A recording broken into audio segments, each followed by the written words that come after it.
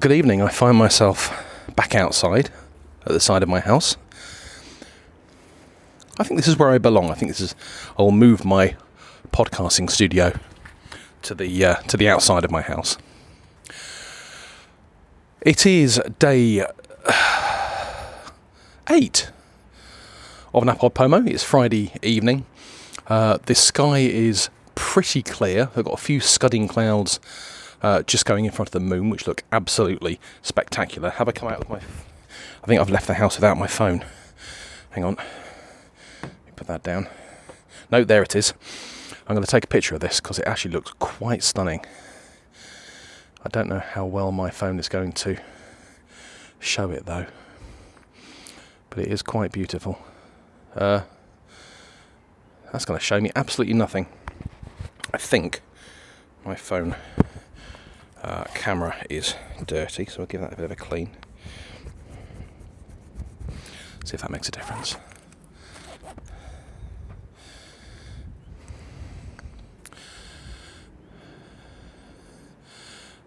Kind of. Let's try taking a picture with that then. So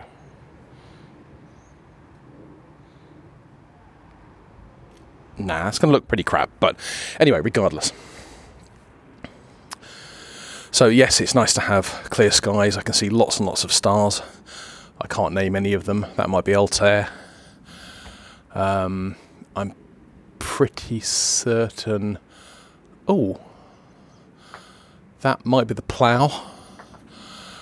I'm guessing Orion must be around here somewhere.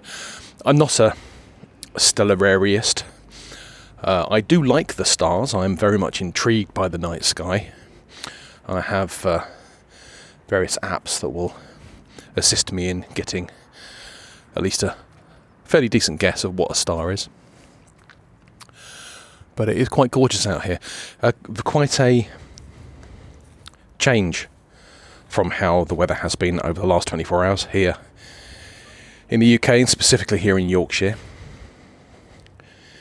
If you're in the UK, I would be very surprised if you haven't picked up any of the news that's been going on around the floods in this area, particularly the stories you've been hearing about the Meadowhall shopping centre in Sheffield, where initially 60 people were stranded, couldn't get out, but about half of them managed to find hotel accommodation. The remaining 30 odd ended up sleeping actually inside the shopping centre, which is far from a good thing, but possibly better than the alternative of being stuck in a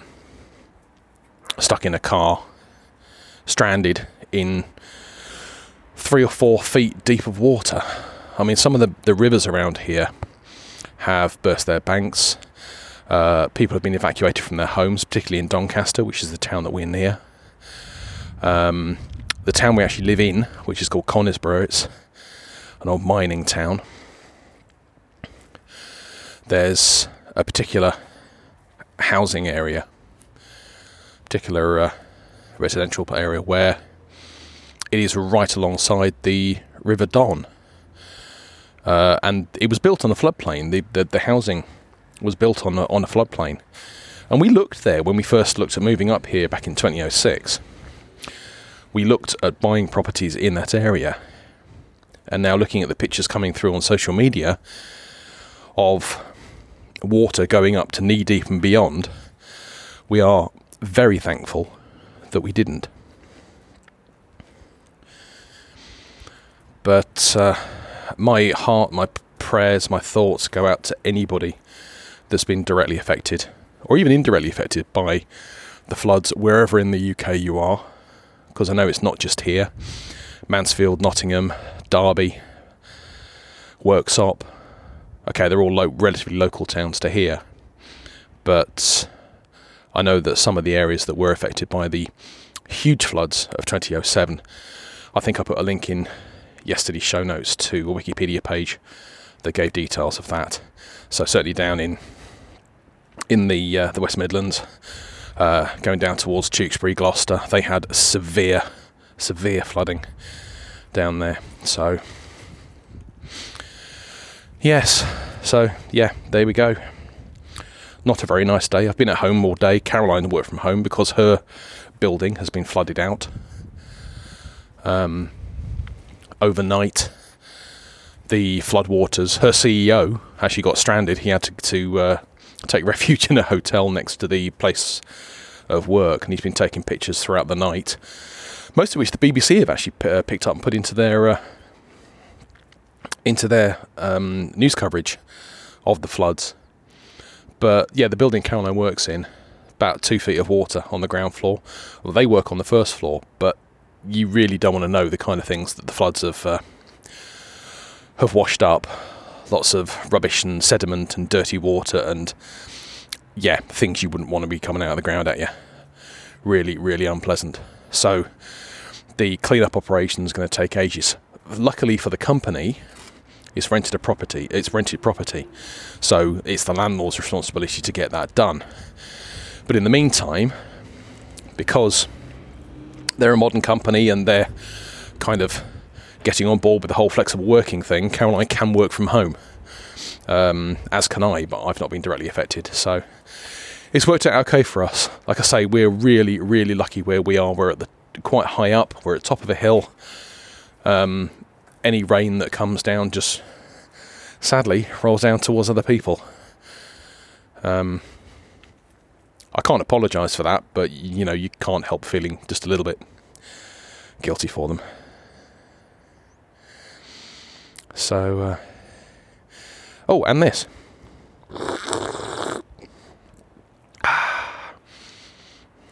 Big slurp from me today. I think it's only the second one I've done this month. Fireman Rich is doing a much better job of slurping his coffee for your benefit than I am. But dinner's on, as you would expect. It seems to be my thing now. I know my place in life now. It's to cook dinner. So I've got jacket potatoes in the oven with a mushroomy courgette goop, which is going to be stewing really nicely, which will act as the topping for the jacket potato, with cheese, of course. Here's a question for you. Jacket potato. If you have beans and cheese with jacket potato, which goes on first, the beans or the cheese? I won't tell you my answer. I will get feedback from you guys first before I tell you mine. But in my mind, there's only one way to do it. I have discovered today a new social network called Audlist, AUDLIST, and I'll put a link to it in the show notes. And it's billing itself as the world's first audio-first social network. It's in its infancy, and I'll be honest, the app ain't great, but like I said, it's in its infancy, and the developers are actively updating it, so that's a good thing. But the idea of it is kind of similar to how services like Audio Boom and Anchor work, where you record your social media posts directly from the app. You can back it up with text as well, but as far as I'm aware, you cannot post anything without audio attached to it. You record the audio, then you attach the text to it. So in that respect, it is similar to Anchor and Audio Boom. Well, Audio Boom that was. But then you have your news feed that you subscribe to, and you press play, and it plays back all of your news feed to you, which, I think could be a good idea. Again, similar to what Anchor and Audio Boom do, but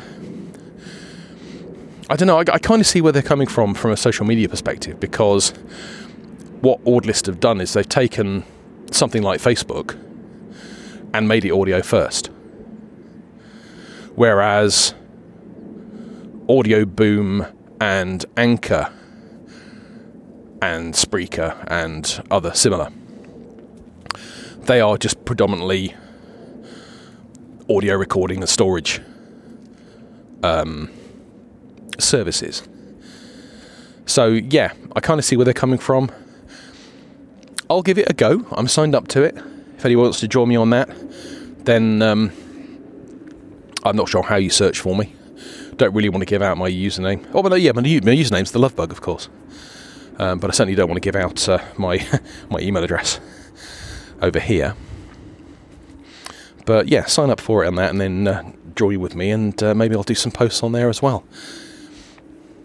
But I don't know, I can't help thinking that it's just another social media offering when we probably have enough social media offerings as it is. This has to offer something phenomenally different to get some traction, to get some usage out of it. It's like Podacy. Podacy was another good idea. It's a social network for podcasting. The idea being is that you sign up for a profile, you specify the podcast that you listen to. You can import your OPML file, I believe, of the podcast you subscribe to. And you then, I think they used to call it Echo, I don't know what they call it now, but you essentially say, I listened to this episode of a particular podcast, and this is why I liked it. So rather than just doing random arbitrary posts, you're actually saying, I like this podcast, and this is the reason why. But again, that hasn't really taken off. I signed up for it, I started to use it, and I think, I don't know, maybe 3 people ever responded to anything that I posted on there. This is probably the reason why Facebook will never fail. Despite all of the concerns and the privacy issues and the breaches and the scandals that surround services like Facebook, they won't go anywhere because the people won't go anywhere. I have to use this service because all my friends are on it. Well, as far as that is true, you vote with your feet. If you want to go and use another service, go and use another service. I very much doubt there are people around here that only use one social network. I'm on, I don't know, 3, probably, that I don't really use. I use Twitter semi-regularly. I use Mastodon when I remember. I use Facebook whenever anybody tags me in something. Simple as that. I'm not an active user. I'm a passive user of these services. I'm a reactive user of these services. If you want me to use your service, there had better be a stonkingly good reason for me to use it. And the reason I use Mastodon is because it's free. And when I say free, I mean free as in freedom. It respects my freedom. I have control over my data. I choose where the data that I'm submitting to it in the updates and the posts that I put on there, I choose where they go. Whereas with Facebook and Twitter, they're centralised. You have one service. If you post to Twitter, you're posting to twitter.com. And there are loads of these freedom-aware